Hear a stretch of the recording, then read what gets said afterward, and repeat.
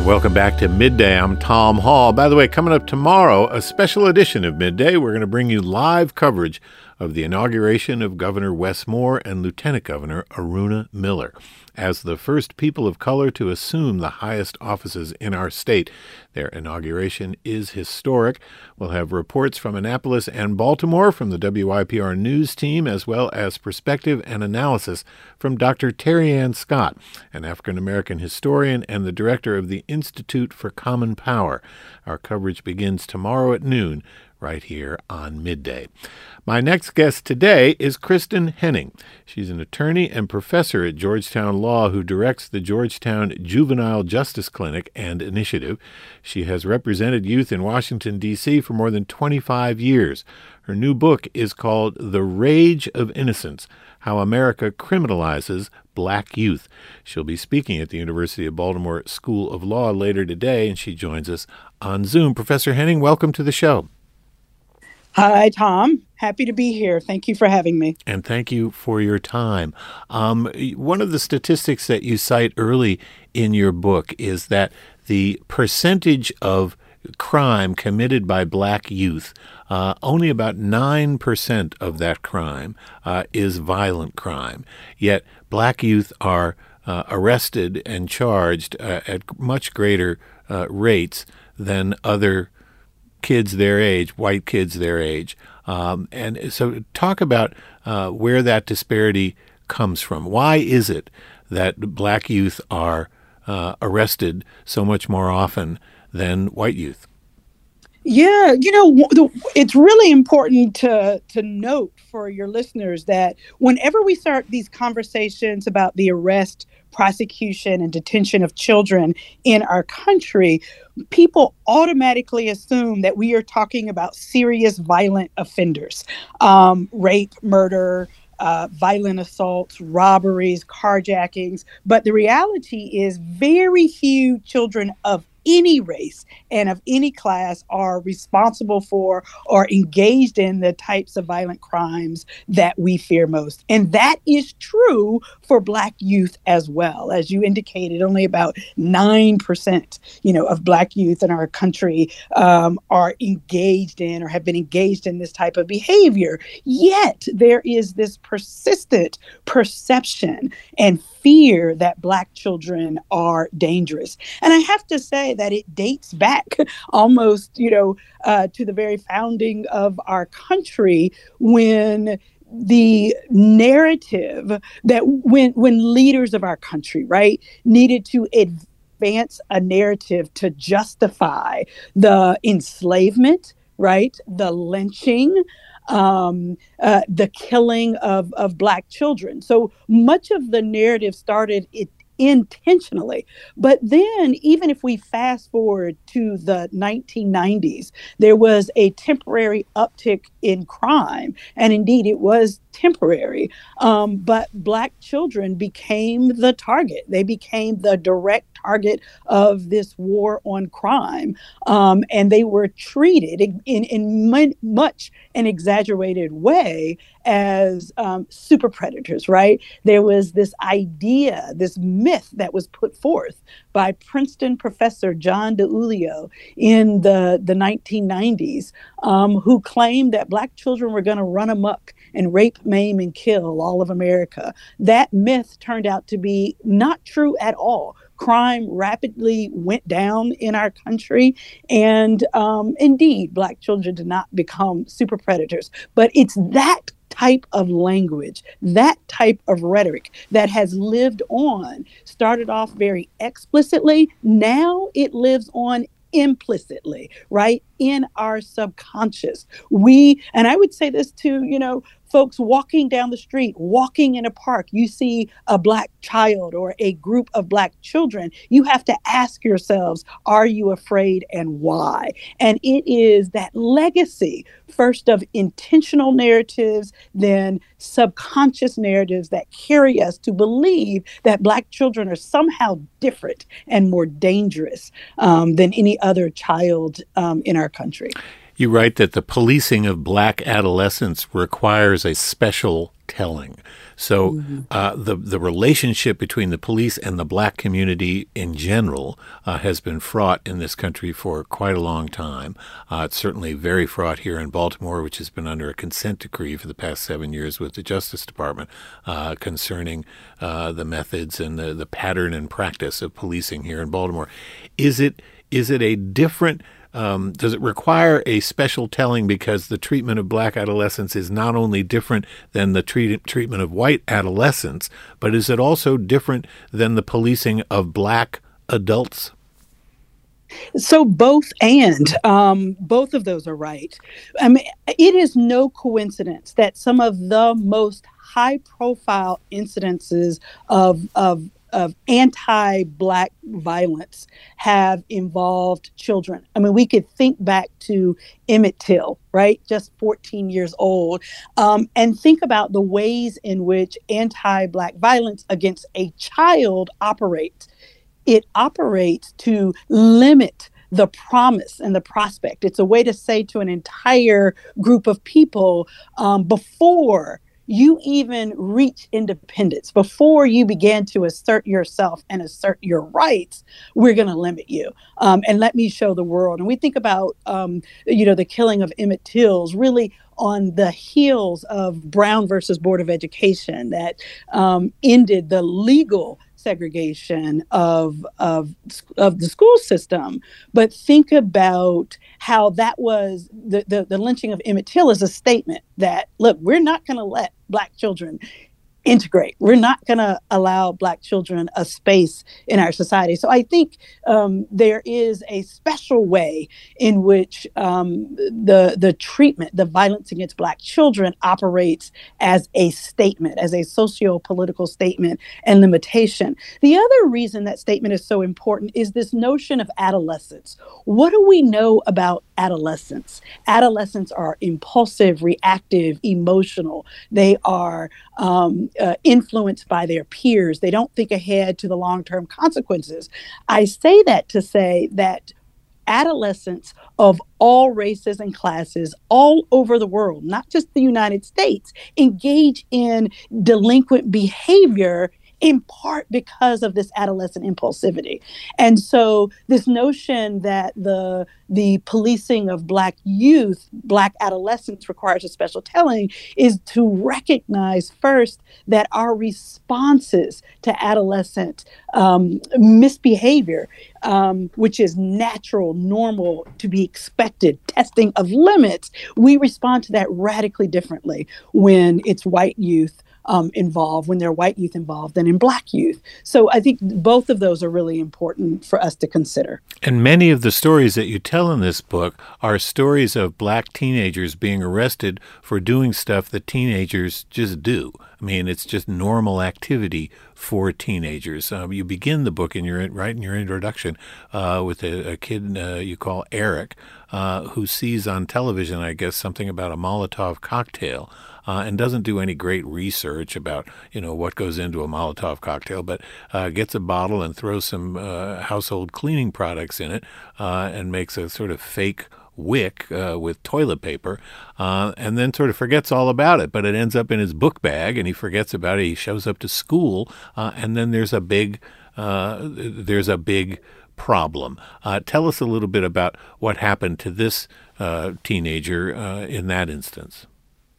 So Eric gets arrested at school. And so what happens is Eric walks into his school with this bottle, as you have well described it. It's in his book bag. And the reality is he had made this little toy, and literally it was just that, because he did not research what a Molotov cocktail was, but he puts it in his book bag on a Saturday night.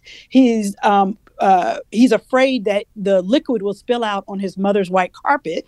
He gets up on, Monday morning, hasn't thought anything about it, forgets the bottle is in his bag. He goes in through the front of the school and runs his book bag through the metal detector, at which point a school resource officer says, "Hey, what is this?" Eric immediately responds, "Oh, that is nothing. You can throw it away."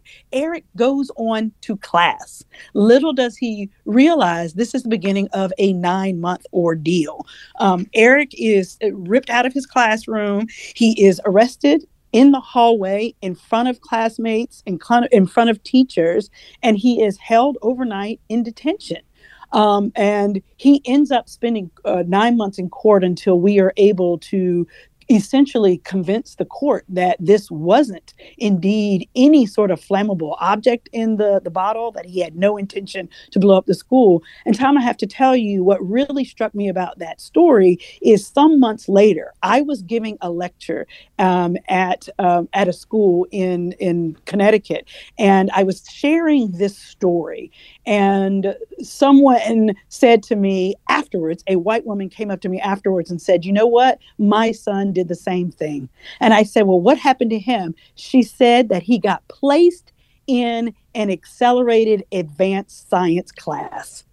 That's just devastating, to recognize the difference between the way a Black child was treated and a white child was treated. We gave that Black child no benefit of the doubt. We treated him like a criminal instead of rewarding his intellectual curiosity, his creativity. Kristen Henning is a law professor at Georgetown Law and the director of the Juvenile Justice Clinic and Initiative there. We're talking about her book, The Rage of Innocence, How America Criminalizes Black Youth. We'll have more with Professor Henning after a quick break. You can join us at 410-662-8780. Our email is midday@wypr.org. You can tweet us at midday WYPR and follow me at Tom Hall WYPR. Stay with us.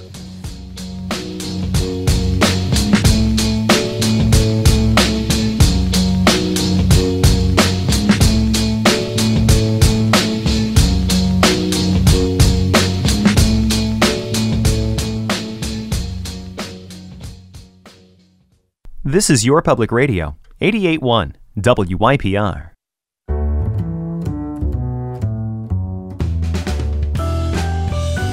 And welcome back. It's midday. I'm Tom Hall. If you've just joined us, my guest is Kristen Henning, a professor at Georgetown Law and the director of the Juvenile Justice Clinic and Initiative at Georgetown. She's written a book about racial disparities in the juvenile justice system. It's called The Rage of Innocence: How America Criminalizes Black Youth. You can join us at 410-662-8780. Our email midday@wypr.org. You can tweet us at midday WYPR. Professor Henning's going to talk about her book this afternoon or this evening at the University of Baltimore School of Law, and she will be with us until the top of the hour today. So, Professor, talk about this notion of adultification of Black youth, teenagers. I've spoken about this on a number of occasions with other authors. There's another lawyer over at Penn named Dorothy Roberts who wrote about it in relation to the child welfare system. April Ryan, one of the few Black White House correspondents, has written about this. What does it mean, and why is it a particular issue vis-a-vis Black youth as opposed to kids of other races? Absolutely. I am honored to be in company with April Ryan and Dorothy Roberts, some phenomenal Black women leaders. I think the best way to help us think about in a very concrete way, what do we mean by adultification, is to think about Tamir Rice. Folks will remember that Tamir Rice was a 12-year-old who was shot by the police in Cleveland, and he was shot within seconds of the police arriving at a public gazebo. And after the shooting, I often ask folks, do y'all remember what police officers said in explaining why they shot him? People usually say, oh, they received a 911 call that a Black male with a gun was at the park. But what folks don't often remember is that those police officers also kept saying that Tamir Rice looked older than he actually was. They focused on his, size 36 pants and the fact that he was standing 5 feet, X inches tall, that he was wearing an extra large jacket. And so therefore they could not see his 12-year-old baby face that all of us can see in those pictures. And I think that's a real life example of the ways in which Black children, male and female, but especially males, are perceived to be significantly older than they actually are. There is some very important empirical research by Dr. Philip Atiba-Goff called The Essence of Innocence. And through that study, they found that both police officers and civilians tended to perceive, were more likely to perceive Black males as significantly older than they actually were. And in fact, more than 4.5 years older than they actually are. That has a profound impact upon the ways in which you interpret innocuous and ambiguous behaviors and facial expressions by Black youth. It has a significant impact on our tolerance for normal adolescent behavior. It has a significant impact upon whether or not police officers and other adults feel that it's appropriate to lay hands on or use violence against Black youth. And I should note that similar research has been done involving Black girls, finding that adults tend to view Black girls as older, as more knowledgeable about adult topics, as more mature, less in need of protection than they actually are. So this is what we mean by adultification, both in a very real, concrete way, as well as through the science of it all. You talk in particular about the importance of schools and the school setting when it comes to that relationship between young Black kids and these so-called school resource officers or the police in general. And you say that the implicit bias, which is something that, we all talk about as a general societal issue, is particularly acute in a school. If a cop in a school arrests somebody or confronts somebody, that interaction is in many ways considerably more fraught than that same interaction if it were to happen outside of the school, just on the street. In neither instance are they pleasant, but the one in the school is really difficult because there's that kid, in full view of all the other kids that he or she is hanging around with. Talk about what the role of the schools needs to be. What sorts of things should we be doing in schools that we're not doing? Yeah, that's right, Tom. I mean, I think we discount the psychological impact of policing in schools on young people. In our great desire to keep our kids safe and to keep our schools safe, we don't account for the cost associated with that trauma and that embarrassment, like my client Eric, who was arrested in school in front of friends and family. And so the question always becomes so how do we keep our schools safe and what do we need to be doing? I mean, we need to be investing in alternatives to law enforcement in schools. That means we need a continuum of mental health services available to young people in the school system. We need vocational opportunities to give young people a sense of pride, a sense of self, a sense of worth and welcome. We need to create space for young people to have a voice. And when I say a voice, I mean also a voice in designing what a safe school curriculum looks like. So we think about some of the mass school shootings. Think back to Parkland. The young people who survived that talk very clearly. We want safe schools too, but we want safe schools that without police presence, right? We don't want a school climate in which we feel ostracized or criminalized.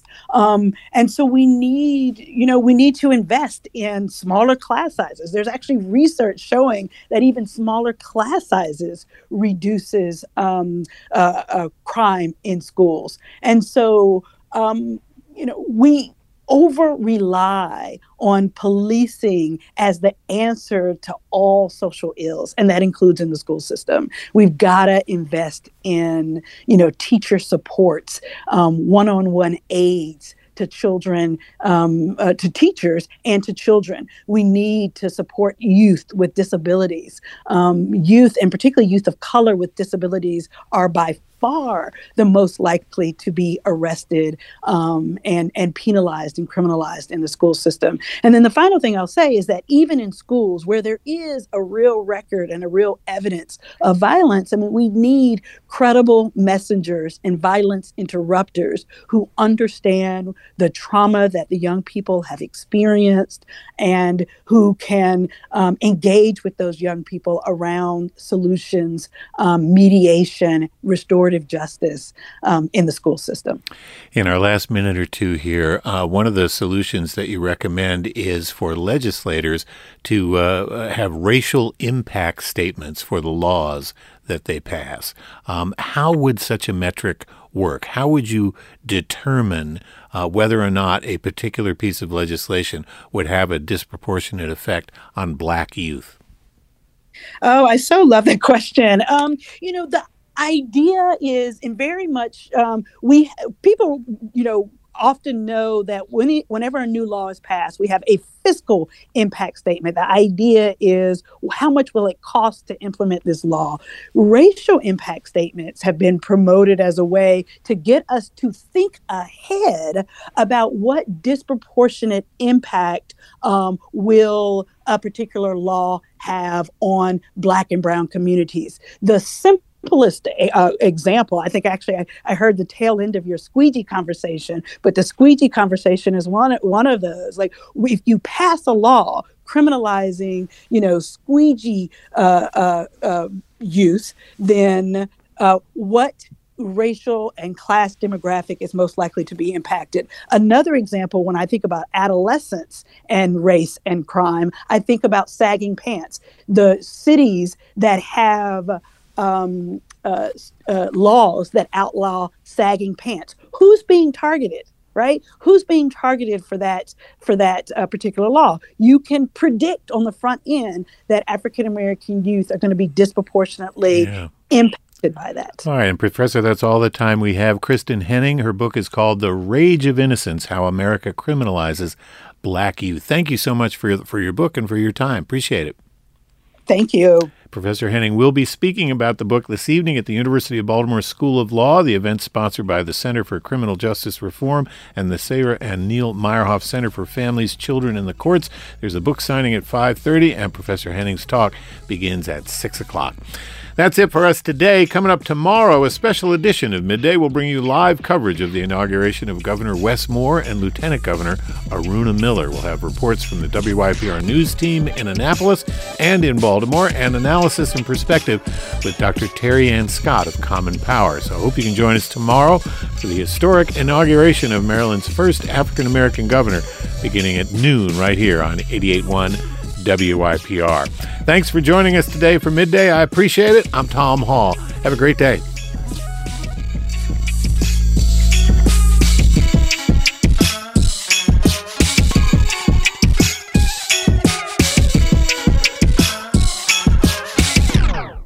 You're listening to Your Public Radio, 88.1 WYPR.